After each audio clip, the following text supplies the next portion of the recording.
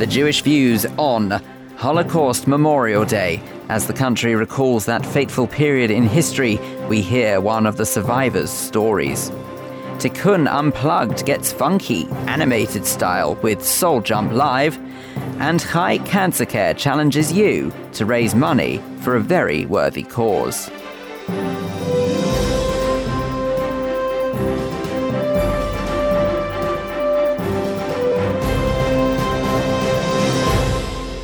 But first, with a roundup of the Jewish news this week, I'm Vivian Krieger. The senior Labour peer who investigated claims of anti-Semitism at Oxford University's Labour Club has warned that a decision by a panel not to discipline two individuals risks confirming the widely held view that anti-Semitism in the party isn't taken seriously. Baroness Jan Royal, who produced the report into the club, said she was deeply disappointed by the decision and added that it didn't bode well for the outcome of the inquiry into Ken Livingstone's behaviour. The Union of Jewish Students branded it disgraceful and said an atmosphere in the Labour Club has been created in which anti-Semitism could thrive without fear of being challenged. In Germany, the country's highest court has ruled that there are no legal grounds to ban the far-right National Democratic Party. The decision disappointed Jewish leaders in Germany and abroad. It's the second time that the court in Karlsruhe has considered barring the NPD, which is anti-foreigner and anti-European Union and belittles the Holocaust. The former American President Barack Obama has asked Ben Rhodes, who was closely involved in putting together the 2015 Iran nuclear deal, which Israel deplored, to serve on the US Holocaust Memorial Council. Rhodes, who has a Jewish mother, has been a vocal critic of Israeli settlement policies, leading some people to ask whether the appointment was a spiteful one by President Obama. In Israel, a Palestinian man who attempted to stab an Israeli soldier at a West Bank checkpoint has been shot dead. The incident occurred in the Palestinian city of Tulkarm. The Israel Defense Forces said no soldiers were injured after the man drew a knife and ran towards the checkpoint. The man was later identified as a 44-year-old married father of 5 who held an Israeli national identity card. And our last item this week, the Archbishop of Canterbury, Justin Welby, has written a moving account of his recent visit to Auschwitz, in which he said the Nazi death camp defies description. The Archbishop toured the site as part of an Anglican delegation. The conditions were freezing, with temperatures dipping to minus 14 degrees, leading Archbishop Welby to comment that he had layers and layers of clothing on and was still cold to the core. The inmates wore pyjamas and clogs. He wrote that the camp's victims were dehumanised and that the whole delegation reflected on the human capacity for evil. And that is the news this week. We've got sport next with Andrew. Thank you, Viv. Israeli and Jewish interest at this year's Australian Open has all but ended after the third day of action, after Dudi Sela, Noah Rubin and Diego Schwartzman all lost their second round matches. Coupled with Camelia George's first round exit and Amir Weintraub and Julia Glushko losing in the qualifiers, remaining interest lies in the doubles competition, which sees Schwartzman, Jonathan Ehrlich and Scott Lipsky in action. Elsewhere, former world champion boxer and ordained Orthodox rabbi Yuri Foreman saw his return to the ring end in a brutal fourth-round knockout. The 36-year-old was looking to become a two-time world champion, having previously won the WBA super welterweight title in 2009, but he was easily beaten by Cuban Erislandy Lara. And finally, a 17-year-old Israeli has shocked the racing world by winning one of the most challenging races in the world. Gev Seller won the Africa Eco Race, an event which attracts experienced drivers from all over the world as they race 6,500 kilometres across the Sahara Desert. Remember, you can catch up on all the latest Jewish sport at jewishnews.co.uk. Andrew, thank you very much indeed. Well, welcome along to this edition of The Jewish Views. I'm Phil Dave. Let's start off, as we always do, with a look through your copy of the Jewish news for this week. Joining me to go through it is news editor Justin Cohen and foreign editor Stephen Oreszczuk. Welcome to you both. Now, this may come as a little bit of a shock to some people, but the words Labour and anti-Semitism may have managed to make their way to the front page once more. Why? Yes, I'm afraid it's back to the start this week, back to the Oxford Union Labour Club, where it all began back in February of 2016, those days when Labour and anti-Semitism weren't words that were unfortunately heard too often in the same sentence. You will remember that this all began when Alex Chalmers, the then chair of the Oxford Union Labour Club, resigned, saying that members of the club had some kind of problem with Jews. Various allegations surrounding Oxford Union Labour Club followed, and then it really gave way to all the other claims of anti-Semitism around the party and the suspensions and the expulsions and so on. But that's where it all began, and this week we finally heard, after several months of investigation, that the Labour Party are going to do nothing about those two individuals who were implicated in this investigation. You'll remember that Baroness Royal, former leader of the Labour Party in the House of Lords, reported several months ago that she found instances of anti-Semitism within the club, though she didn't say whether they were deliberate or not. She couldn't ascertain that. This week, a disputes panel within the NEC decided that although the party itself, party officials who had investigated this, recommended a warning against these two individuals, that in fact that they weren't going to do that and they decided to overturn it. That's what really sticks in the throat about this case, the fact that the party itself decided that there ought to be warnings issued, and this panel, in its great wisdom, has decided to overturn that. So naturally, Stephen, this is going to be a very disappointing conclusion to a story that has rolled on for the best part of 2016 and has even got this new year underway. Oh, I'm sure it will roll on even further than 2016. There is dialogue with the Oxford University Labour Club and the Union of Jewish Students and the Jewish Society at Oxford University. So whether the Labour Party higher-ups have decided that, OK, fine, there's engagement, there's a training issue, I'm not sure. But the message that it sends out, as Justin quite rightly said, has reverberated widely. It is quite important then in that case to clarify that this is not necessarily the Labour Party's decision not to do this, isn't it? It's this panel that you've said has decided. So does that mean that technically that us as a community still really can't hold the Labour Party to count, because it's not necessarily them saying they don't want to do anything about it? In fact, on the contrary, leader Jeremy Corbyn has said that he's got no room for anti-Semitism or racism of any kind in this party. Yeah, this was a panel charged by the Labour Party as part of its processes to make up their mind about what to do once the case came back from the party who actually investigated this. The significant thing, though, is this committee is made up of members of the NEC. The NEC is quite finely balanced between the hard left and the moderates. However, it then comes down to who actually turns up on the day to make their decision. If the hard left decide to pack the meeting and make sure all their people are there, and it tends traditionally to be the hard left that are more likely to turn up to these kind of process meetings. If that happens again, for example, when the case of Jackie Walker comes to this committee, then obviously there'll be concern, unfortunately, that she could be let off again. We'll see. Well, I'm sure that we will see what happens in the coming weeks as it does indeed continue to unfold. Unbelievably enough, there is other news in the paper this week, and it's to do with a peace summit from France. That's quite right. In Paris, there were 70 countries represented this weekend for, as you say, a peace summit. The French idea was that we'll bring all these countries together, we'll get them to say something, and this will give a push to the Israelis and the Palestinians to re-engage, to get back on the negotiating table and to finally settle a two-state solution. Britain did attend, but at a very low level. They sent an official from the Foreign and Commonwealth Office, the head of the Near East desk. They didn't send a minister, a junior minister, they didn't send Boris Johnson, and they said beforehand that they did not feel that this summit was taking place at the right time, and that the two parties involved, the two parties that are the subject matter, Israelis and Palestinians, were not going. So in essence, they said there's no point, especially with a new incoming US president whose policies on the Middle East are largely unknown. So they said that from the word go. They did not sign the communique that emerged on Sunday, and on Monday, when the Paris summit organisers took that communique to the EU Foreign Affairs Council in Brussels, Britain did not sign that either. A couple of other Eastern European countries weren't happy with it and didn't sign it. And the EU's head of foreign affairs said this wasn't a British torpedo or a British veto, as had been initially reported. Should we be disappointed as a Jewish community that this hasn't been backed by the UK, or was this a sensible move? How are we as a community supposed to respond to this news?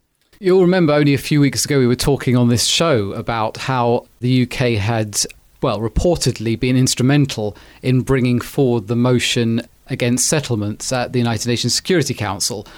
Obviously, there's a lot of consternation within the community about that, criticised by the Board of Deputies, by the Conservative Friends of Israel, expressing disappointment. 3 weeks later, we have a situation where Britain's taking a lead, possibly in the other direction. They're standing with Israel on this, because the Israelis said they weren't going to attend, that the event was futile, in the words of Benjamin Netanyahu. And so certainly I think supporters of Israel ought to be welcoming this. And hopefully this is not just about gesturing to the new incoming White House, but a recognition of perhaps that the kind of moves that happen at the United Nations on an international basis do absolutely nothing to further the peace process. Intriguing times. Okay, well, we got time for one more. 30 under 30. Sadly, something I can't be entered in for anymore. So what is surely not? What's this year's got in store? Yeah, well, so this is actually the first time we've run 30 under 30. Isn't it 40 under 40 normally? Exactly. That's how it all began. We've done 2 40 under 40s now, and the last one was a few years back. We felt that we can't run 40 under 40 every year. It'll be quite repetitive. So we decided to vary it a bit. We're going to introduce 30 under 30, also 18 under 18. The idea of the project, of course, is to profile and also highlight and celebrate those individuals who are either having an impact on the future of the community or are poised to do so. And that particularly applies to the 30 under 30. The 18 under 18 is slightly different, of course, because it's going to be hard to identify those who are already having an impact on the community. However, we're looking to celebrate those who are still at school, who are doing amazing work in fundraising, perhaps at the start of young political advocacy, in arts, in all sorts of areas. So we're very excited. I have to say that the 40 under 40 was perhaps the project in the history of the paper that garnered more interest and more excitement and more of a build-up online and in the paper. And so we're looking forward to the launch. We've got about 5 weeks for people to nominate, and then we will start building up the ordered list in the case of 30 under 30 and profiling all those people. And around just after Pesach, we'll reveal that final list. Thank you both very much indeed. That's all we've got time for a look at the paper for this week. Don't forget that you can pick up your copy of The Jewish News every Thursday across London, or read the e-version online at jewishnews.co.uk. Since 2001, every year around the coming week, the country marks Holocaust Memorial Day. In 2017, it falls on Thursday, the 26th of January. Events will happen up and down the country to commemorate one of the darkest periods in history. To make sure that The Jewish Views plays our part in ensuring the Holocaust is never forgotten or twisted, we thought that we'd hear from someone who knows best. This is just one Holocaust survivor's story in their own words. My name is Bernd Koschland, and I came from Fürth in Bavaria. It's a town near Nuremberg. The town that I came from was a very staunch Jewish town, going back for several centuries. In fact, Jerusalem of southern Germany, it's been called.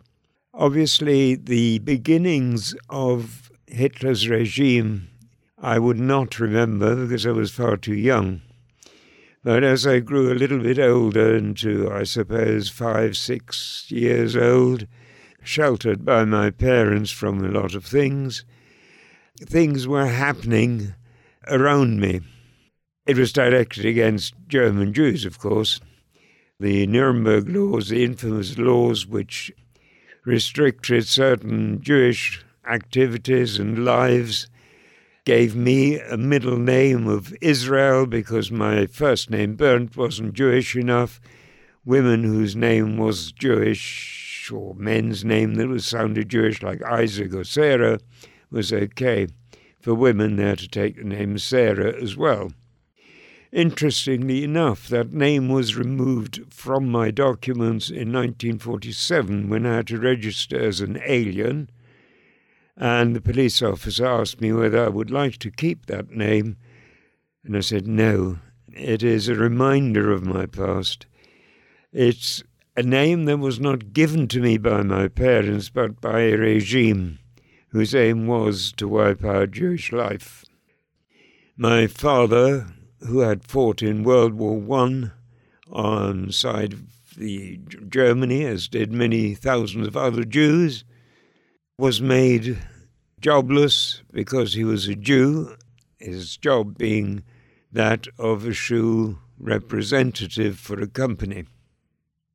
Life must have got a little bit harder, father not earning anything, but as a kid I didn't notice very much of it.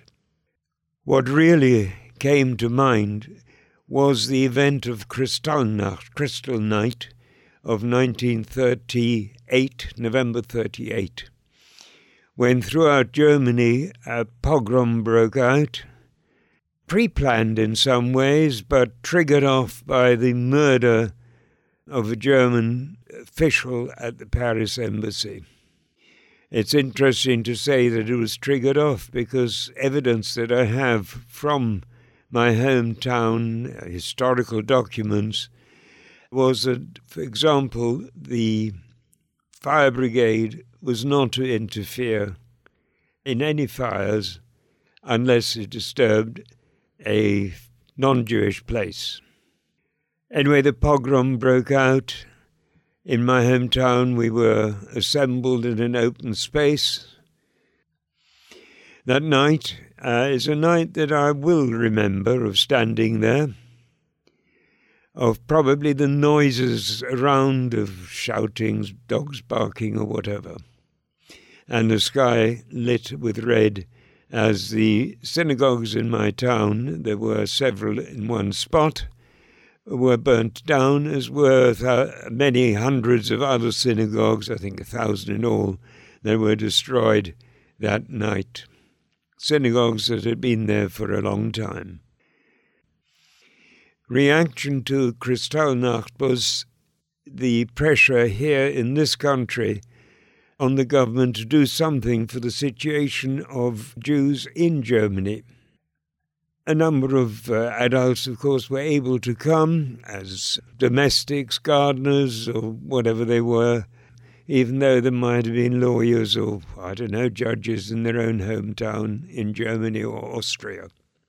One reaction was also the founding of the Kindertransport, which resulted out of pressure being put on the government by various sources, Jewish, non-Jewish, such as Quakers, speech by Noel Baker in the House, and the result was that the government decided that they would allow 10,000 children into this country on conditions. Condition one was they had to be a guarantor of £50 for each child coming in, not to be a burden, and also to ensure that when the time came, there would be sufficient funds to migrate further. One that was thankfully never enforced, although a lot of kinder on the Kindertransport did go abroad after the war when they could. And another condition was that children had to be no older than about 17, although one or two probably older ones came. With the Kindertransport, the first arrived in December 1938, 2nd of December from, I believe, Berlin. And it went on until the outbreak of war. I sort of envisage sitting in the lounge of our flat, of father, mother, and my older sister, older by several years, sitting there, and I'm being told that you're going to another country, to England, for safety. Promise was made that we will join you as soon as possible. Unfortunately, that promise was never to be, as both my parents were deported to a place up in Latvia, Riga, and Izbeka, where they eventually met their ends. The other promise they made for a child, and this one for some reason I always remember, is that they'd buy me a suit with long trousers when I would be bar mitzvah, and of course also not fulfilled. For a child, such a promise that we will rejoin you soon was enough. Whether I was happy to agree to go or not, I wouldn't remember. The answer was that I was going. And looking back and thinking, what did my parents feel? How did they feel that here they were sending away their son, and later my sister, some months later? Would they ever see them again? Who knows? What were their feelings? And interestingly enough, I have right sitting next to me on my wall an inscription in a chumash, in a Pentateuch that my father gave me to say, this is welfare, you look after yourself and keep studying Torah. When my sister came to visit me one year, I showed her that, and she said, that's not my father's real writing. He must have been shaking as he wrote that. What my mother felt, I can't tell you. I have no recollection of that. How did I feel? I don't know. I felt that here I was going to a foreign country and was not knowing the language. My parents taught me a sentence, I'm hungry. May I have a piece of bread? Which was quite useful, but I never had to use it. I came to England by boat to Southampton, where I was admitted on the condition that I didn't take up any work. And from then on, my life changed. I was sent to a hostel where I was the youngest in Margate, Jewish hostel run by Bnei B'rith. I was there until evacuation from Margate to a non-Jewish family in the Midlands, where I stayed for about 9-10 months, and then to another hostel near High Wycombe, run by an Orthodox synagogue in Golders Green at the time, and still there. And I was with it until 1948, both in a place near High Wycombe and in London. Eventually, I felt that life had to go on. I left school. I'd wanted to teach, but somehow didn't work out teaching French. Instead, I entered Jews College, where I trained as a minister, took up communities, 2 or 3 of them, eventually married and settled down to a life and left that to go to teaching for the rest of my time till I retired in 1995. What is important is that whilst I don't forget the past, and certainly not when I heard that my parents had met their fate, to talk about it, to remember it, that it happened, no, I won't forget it. If I may compare it to a bucket catching drips of water coming from, say, the ceiling, each one of us is like that drip of water coming into the bucket. Eventually that bucket is full, and eventually, maybe, hopefully, please God, it will make life that much better. But how that's done is up to the individual. And on this occasion of the Holocaust Memorial Day, we remember the past, but also look to the future. The remarkable Bernd Koschland recalling his story of survival there as the country prepares to mark National Holocaust Memorial Day on Thursday the 26th of January. For more information on Bernd or indeed any of the other survivors, then please do visit the Holocaust Memorial Day Trust's website, which is hmd.org.uk. You're listening to The Jewish Views in association with The Jewish News. Still to come on this edition, Clive Roslin will be here for our Jewish Schmooze. Today, Clive and I will be joined by the founder of the Jewish Poetry Society, Judy Carbritz, and the voice that is Jeremy Jacobs. We'll be discussing the potential threat to Judaism posed by the far sides of either political stance. Plus, Diana Toman should be speaking to Alexandra Maurice from Chai Cancer Care about a new fundraising initiative. But first, Tikun has often brought live music to the community with their series Tikun Unplugged. Later this month, they're planning on trying something a little different with an event called Soul Jump, live in concert. It promises funky animated antics and great grooves, thanks to urban music band Soul Jump. To find out more, entertainment and culture reporter Kate Fulton has been speaking to Martyn Niman, an animator behind Soul Jump. Kate started by asking Martyn to tell us how he would best describe the band. It's an animated band. It contains animations and music together with comedy. Animated band? You mean like musical instruments band? Yes. It's 5 different cartoon characters that each play different instruments and perform. And each of those characters representing an instrument, or the music goes alongside them? Is there a story? There is, yes. There's a programme that we've developed called the Soul Jump Show that we're pitching to some children's channels. The characters are kind of in a world where they're trying to get their music off the ground, and they live in a world called Nopeston's, kind of a fictional world. And the characters are each have, so for example, you've got Colin, who's the drummer, and he's an egg.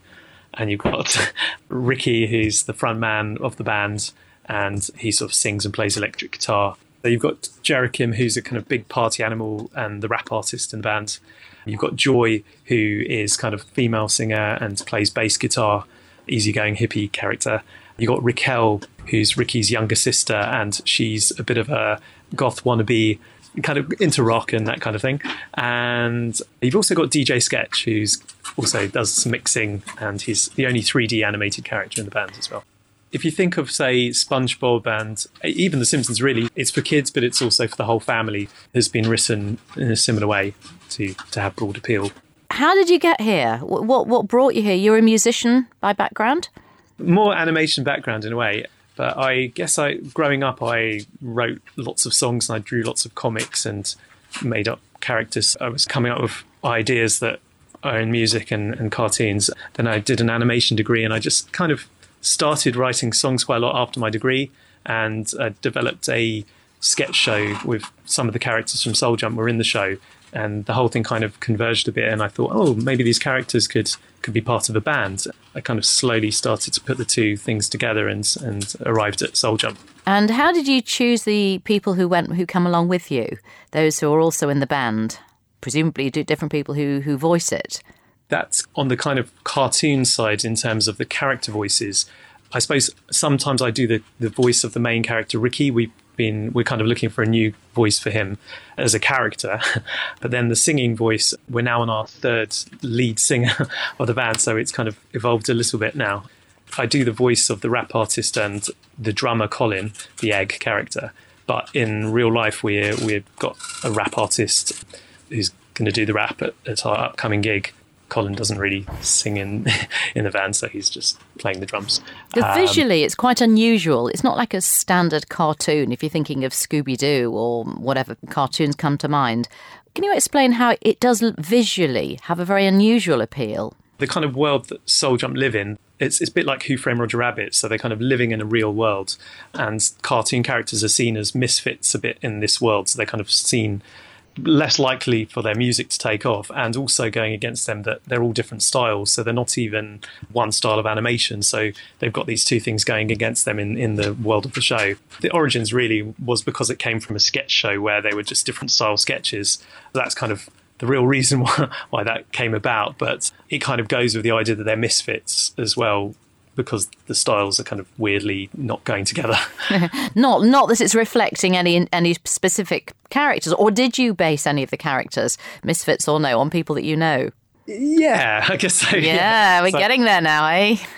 Yeah, I guess the character Ricky, who's the kind of really the central character of the show, he is sort of a bit based on me, really, because he's a bit of a dreamer and he's trying to kind of get the music off the ground.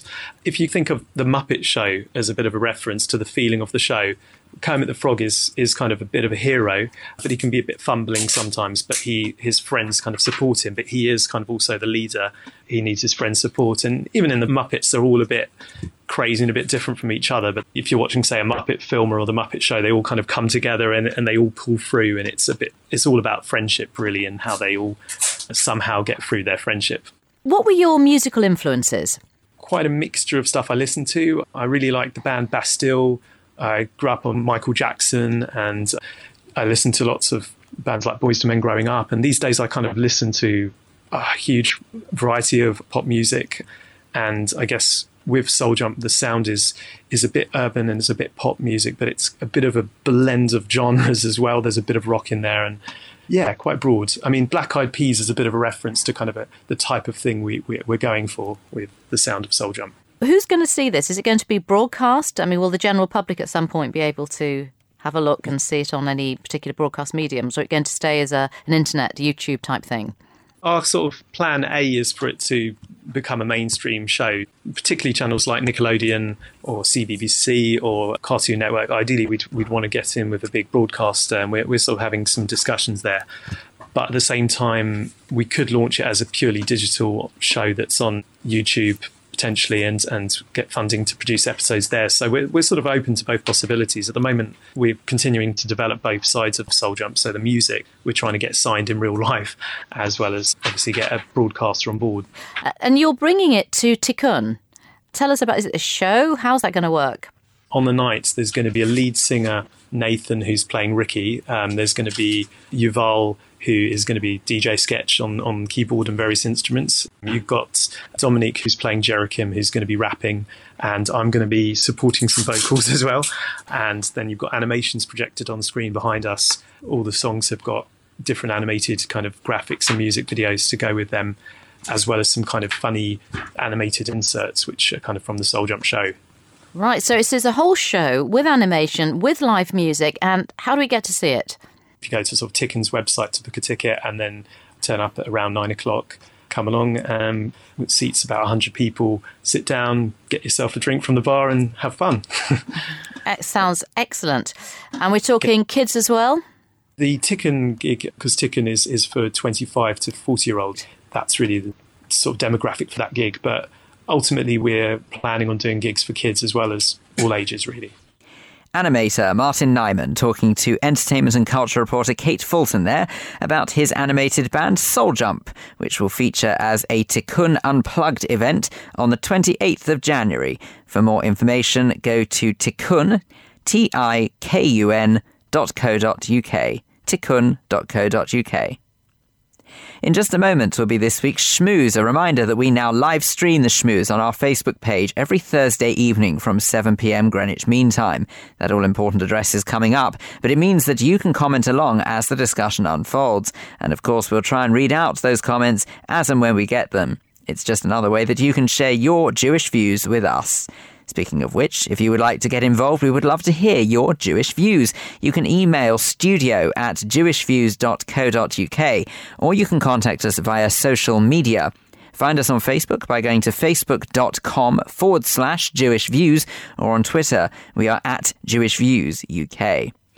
Now, it's no hidden secret that charities, Jewish or otherwise, heavily depend on the efforts of their supporters to try and raise funds. Chai Cancer Care is starting 2017 with a new fundraising initiative, Chai Challenges You. It involves supporters taking part in various fundraising activities, and community reporter Diana Toman has been finding out more about it for us by speaking to Chai patron Alexandra Maurice. Diana started by asking Alexandra to tell us more about the new campaign. It's part of a bigger initiative for Chai Cancer Care that's called Chai Challenges You, to encourage people to step outside of their comfort zones and do something real and for Chai, raising money and awareness for Chai. This particular challenge is something we came up with to enable people to do something closer to home that doesn't, in theory, take too much time out of their busy schedules, and we're planning to try and do 24 peaks in 24 hours. What do you mean by peaks? Well, in the Lake District there are a number of mountains, and we're going to go up and down, not fully down them, but up and down those peaks 24 times, it appears. Physically? We can do that, yep. You're having to get a group of people who are going to literally go up and down yes, I have with their mountaineering boots on. Yes, I have a number of crazy ladies who are intrigued and are happy to come with me on this challenge. You're going to be their leader? Yes, well, there will be a professional showing us the way. I don't want anyone to take the wrong step. I can hear health and safety beginning to rear its ugly head. We're doing it in partnership with Charity Challenge, which is a very, very good organisation that has helped us with previous challenges that we've done. Right. We started off in 2013 with 23 ladies going up Kilimanjaro and back down again. We all safely made it. And then 2 years later, we were in Iceland and we trekked across the ice fields. Wow, this is getting more impressive by the minute. Tell me, do these intrepid travellers or mountaineers or whatever you would call them, do they pay you? They contribute? They pay their way. They pay their own way, yes. And they raise vital funds for Chai. So far, we've raised £430,000 over the last few years for Chai. Have you really? For different things. The first challenge, the Kilimanjaro challenge, was for the child and adolescent services. The second one was for the image room. And this one that we're planning to do is for the home support service. Right. For Chai to go out and see people when they can't get out of their house or don't feel like getting out of their house.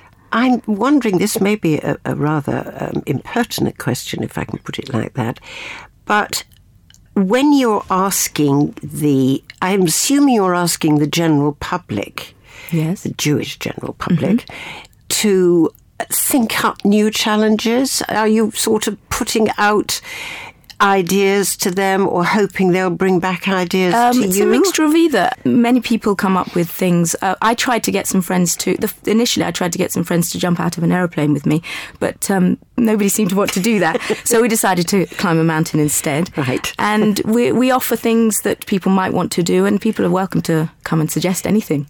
Good. It sounds as if it's going to involve an enormous amount of organisation on somebody's part. Well, Charity Challenge help us with that. Oh, that's our good. job is to get trained up and keep trekking and walking and getting ourselves fit. Right. Now, I did last year interview the woman who is, I think, the CEO of Chai. Chair. The chair. Louise Hauger. Yes, that's right. And she told me what Chai means and what it does for the Jewish community who are suffering from cancer. Could you expand on that? And I understand that painful though it may mean to talk about it, that your sister-in-law had got cancer and passed away.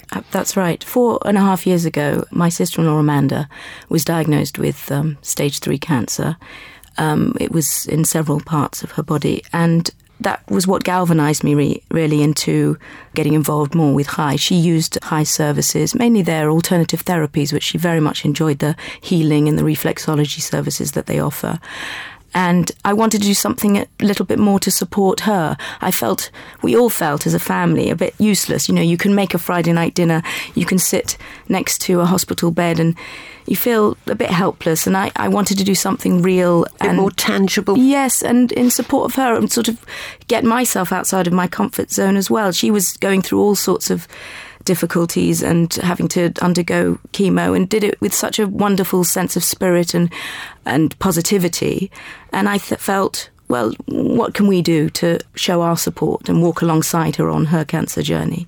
And you're what's called a patron, is that right? Yes, apparently. Yes. But right. I'm mostly help with the Chai Challenges You initiative. That's my main thing I do. That's your main thing. And presumably that all started 3 or 4 years ago. Yes, that was exactly the time. And has grown since then. And I think people have got on board and kind of want to support it in that way, in an active and tangible way, because it is a difficult time for people. It is a hard one to show support, and this is a very real way of doing that.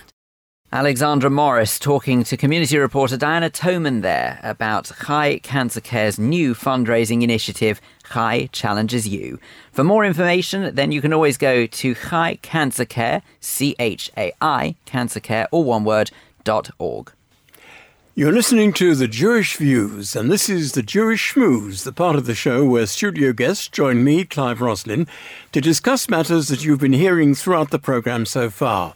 And joining Phil Dave and me today is founder of the Jewish Poetry Society, Judy Carbritz, and The Voice, that is, Jeremy Jacobs. The subject today is based on an item we heard in the news with Viv a little earlier on. A high court in Germany has ruled that it can find no legal grounds to ban the far-right National Democratic Party. We thought we'd ask, what sort of threat do the far right, and indeed the far left, poses to Jews, not just in Germany, but around the world? Is it unjust to presume such political persuasions don't have a place in modern society? Or is it stifling freedom of speech? And let's start with you, Judy. Do you think that banning the far of either political sides is ever justified? No, I don't. You can sometimes tell people what to do, yes. You can, and even what to say. You can't tell people what to think. You can't tell people how to feel. And I don't see why we would want to. Well, let's see what you think. I'm in agreement, Clive, with Judy. As it happens, I don't think you should ban political parties. Even if they're sorry to interrupt, but even if they're the far, far right. No, you can't. You cannot ban a party because they pose themselves as far right. It's what they come out with. Now, if they're coming out with hate speech or that sort of thing, then yes, of course, there is a possibility. I think one party in the UK has been disbanded just recently, but that wasn't because they were a political party. That's because they were engaged in hate speech and so on. So on that basis, yes, I do. But on the other hand, you can't just ban things left willy-nilly. I think it's completely wrong. But hang on a second. I think it depends what one's definition of the far right is, or indeed the far left. Because if you were to look at a political party who brand themselves as a political party and have far right views, then are you suggesting to me that, let's just say, a terrorist organisation such as Hamas or whoever else then went to go and pose themselves as a political party? You're saying you wouldn't want to see them banned? How are Hamas going to find themselves over here? I mean, look, we do have this in the UK under the guise of Sinn Féin with their links to the IRA. Do you ban Sinn Féin? Well, would you? That's the question. I think we're on very dangerous ground. You start banning. I don't think you can. Up as judge and jury. Yes, you can't do that. I don't think you can judge Sinn Féin in the same way as people in the 1930s could feel about the Nazi Party, for example. And we're talking about sometimes, I'm not saying all times, but we're talking about sometimes parties on the far right that are particularly not just anti-Jewish, but anti-Muslim, anti-all sorts of things. Or indeed the far left in this day and age. Yes, absolutely.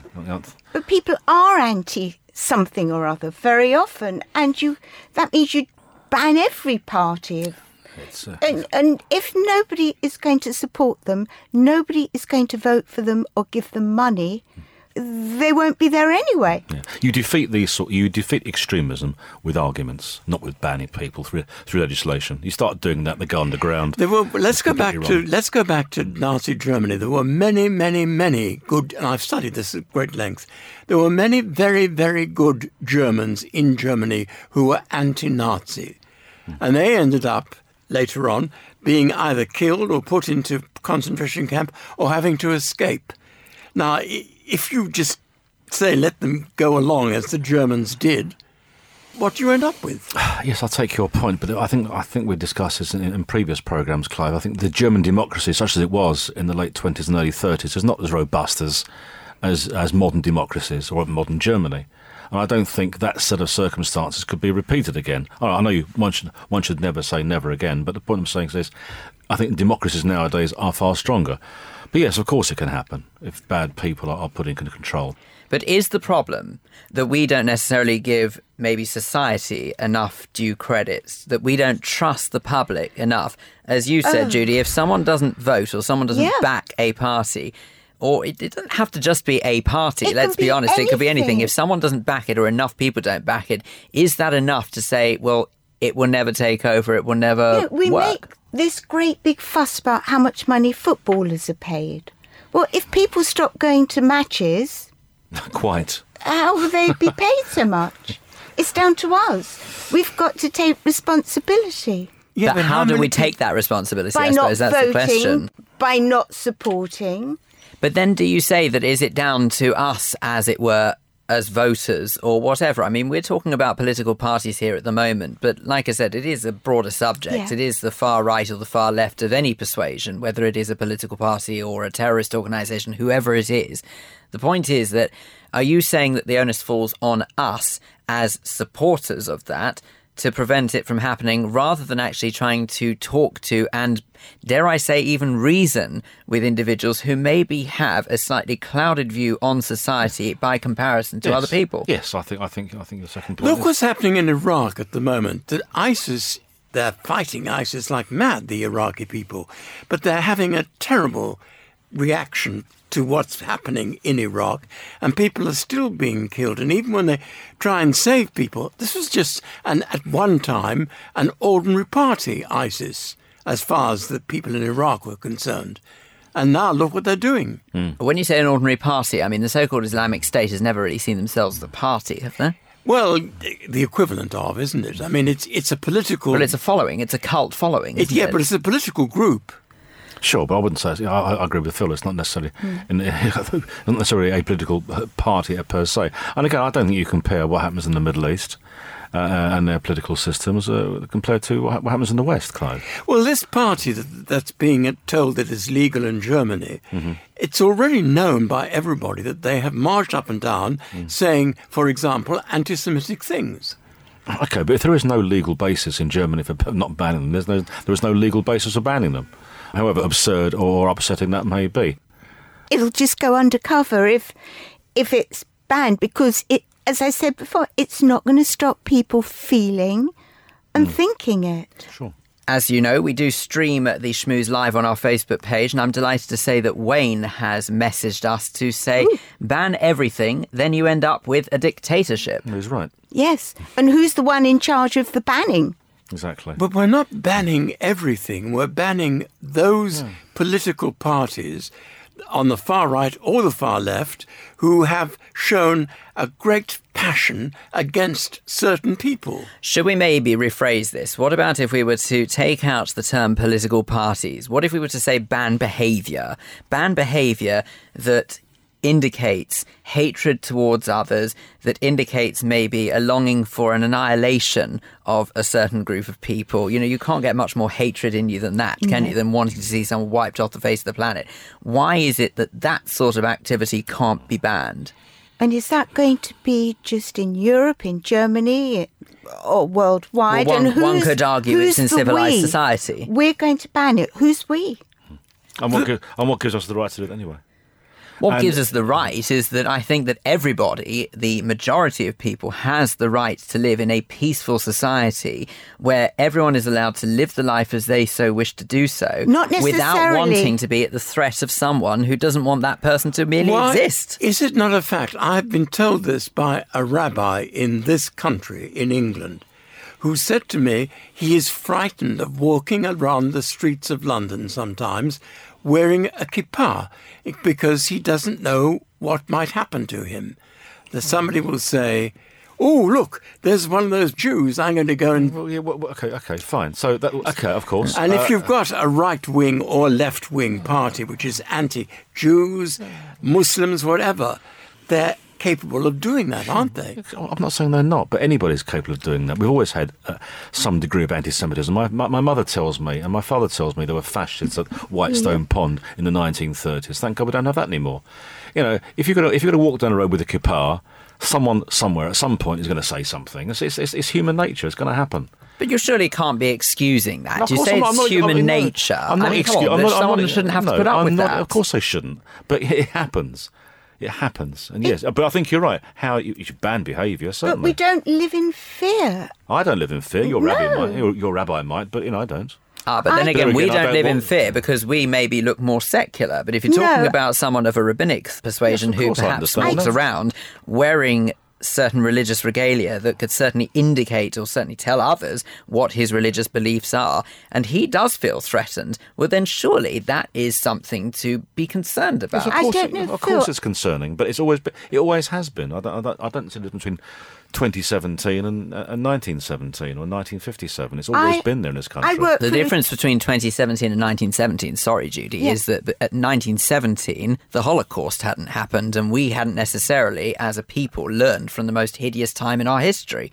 So you say, what's the difference? The difference is that we now know the extremes of what humans can do to make sure that they get their way, and it's and if they make a political party, it's going to make it even easier for them to try and get their way, as Phil puts it. Okay, I work for a Jewish organisation. I run workshops for them, Jamie. Many of you know Jewish Association of Mental Illness. And I go to the Finchley one when I work there on the bus because I can't park. And I have all my work in a bag that has Jewish writing, Hebrew writing on it. And a couple of the members have said to me, aren't you scared of coming out with that bag?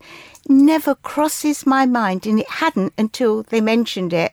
And it wouldn't stop me any more than when we had the atrocities in London and the bombs. It didn't stop me going to London.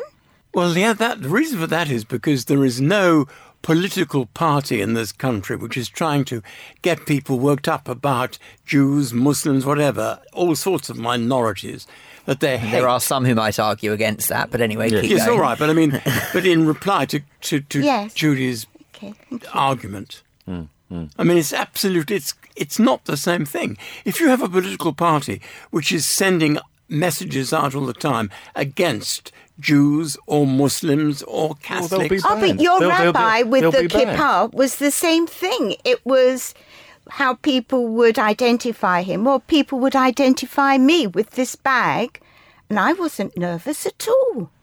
Yeah, but the party just has been banned. I forget, but perhaps Phil, you yes, in this country, a party has been done. So, okay, it's been banned, and on the same news report. Okay, so they'll go and call themselves something else next week.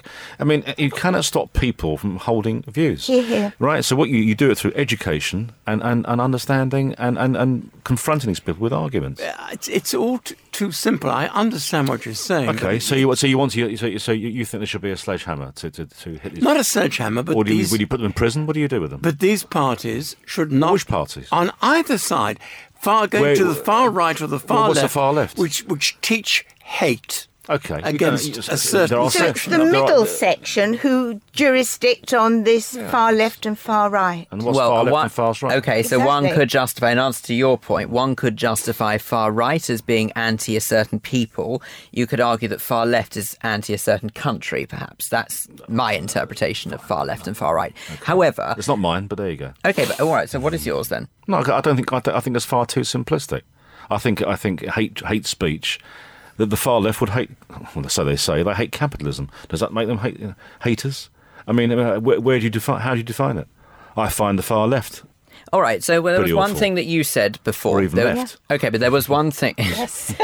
You just said everyone's entitled to their opinion. Of course they are. So you just also mentioned just now that it's done through education. What would you do to educate? How do you educate someone who doesn't want to be educated? Good point. And are we going to educate people to see things our way? Is that education? They'll want to educate people to see things their way, whatever way there is. And is that educating or is that inflicting your personal views on someone? Yes, it is, Phil. That's the problem. I guess it goes back to this political correctness, you know? You will not do this, you will say this. And I think that's equally as evil.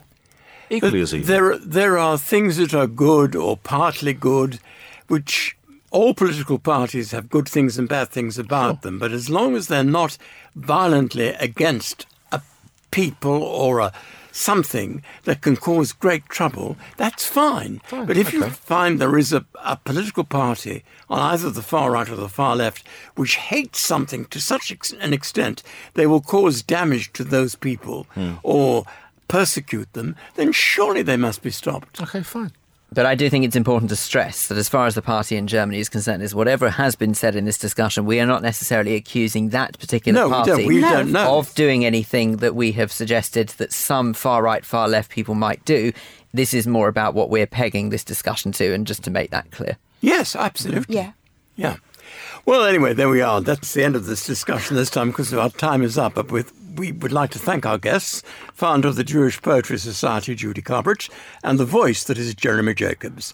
Please do feel free to share your Jewish views with us, and you can email studio@jewishviews.co.uk, or you can contact us via social media. Find us on Facebook by going to facebook.com/JewishViews, or on Twitter we are @JewishViewsUK. Well, it's time now for our rabbinic thought for the week, and this time it comes from Rabbi Jeremy Lawrence from Kinloss United Synagogue. I'm just back after a fascinating weekend in Italy at the Global Foundation Rome Roundtable. Amongst the 60 international participants were senior financiers, including the governors of the Banks of England, France and Italy, spiritual leaders such as the Vatican Prefect of the Secretariat for the Economy, and the Anglican Archbishop of Cape Town. Captains of industry, together with many senior politicians, a past Commonwealth Prime Minister, ambassadors and diplomats. It was truly a privilege to participate in a discussion on the alleviation of suffering in conjunction with people who genuinely care, who have the means and influence to make a difference. The foremost concerns of this roundtable were to eradicate forced labour from global supply chains, to improve economic empowerment outcomes for women worldwide, and to strengthen global community partnerships across business and faiths for mutual benefit and sustainable global development. Jewish religious law and moral doctrine covers all areas of commercial activity, derived from biblical verses and interpreted over the centuries, sometimes where Jewish communities have had autonomy, and other times where they have depended on the fragile goodwill of their hosts. These laws have evolved with circumstance, with a view to core guiding principles. They are realistic and workable. They provide security and prospects of growth for both employee and employer. They advance human dignity through the highest regard for all human life. They look for this generation to plant and resource a better world for the future generations which will follow.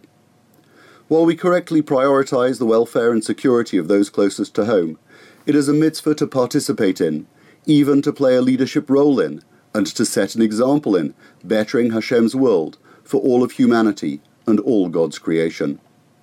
In his address to us, Pope Francis stated, "It is necessary above all for each of us personally to overcome our indifference to the needs of the poor. We need to learn compassion for those suffering from persecution, loneliness, forced displacement or separation from their families. We need to learn to suffer with those who lack access to health care or who endure hunger, cold or heat. This compassion," he said, "will enable those with responsibilities in the worlds of finance and politics to use their intelligence and resources, not merely to control and monitor the effects of globalization, but also to help leaders at different political levels to correct its orientation, wherever necessary." Such sentiments echo our own great teachers. In the words of Rabbi Joseph Soloveitchik, when God created the world, he provided an opportunity for the work of his hands, man, to participate in his creation. The Creator, as it were, impaired reality in order that mortal man could repair its flaws and perfect it. And in the words of Emeritus Chief Rabbi Lord Jonathan Sacks, as long as there is hunger, poverty, and treatable disease in the world, there is work for us to do. As long as nations fight, and men hate, and corruption stalks the corridors of power, as long as there is hunger and homelessness, depression and despair, our task is not yet done. And we hear, if we listen carefully enough, the voice of God asking us, as he asked the first humans, "Where are you?" Let us rise to the challenge with the biblical rejoinder, "Hineni, here I am, ready to play my part." Thank you to Rabbi Jeremy Lawrence from Kinloss United Synagogue with our thought for the week. And that's all the Jewish views we have time for. Thanks to our guests, Bernd Koschland, Martyn Niman, Alexandra Maurice. Thanks also to the Schmooze team, Judy Carberich and Jeremy Jacobs. And of course, you at home for listening. And we mustn't forget the team, including our producers, Adam Bradley and Sue Greenberg. You can always listen to the most recent edition of The Jewish Views by visiting the Jewish News website, jewishnews.co.uk, and you can listen to all previous editions by searching for us in iTunes. The Jewish Views is brought to you in association with The Jewish News and is part recorded at the studios of Jewish Care in London. I'm Phil Dave. Do make sure you join us next time here on The Jewish Views. Goodbye.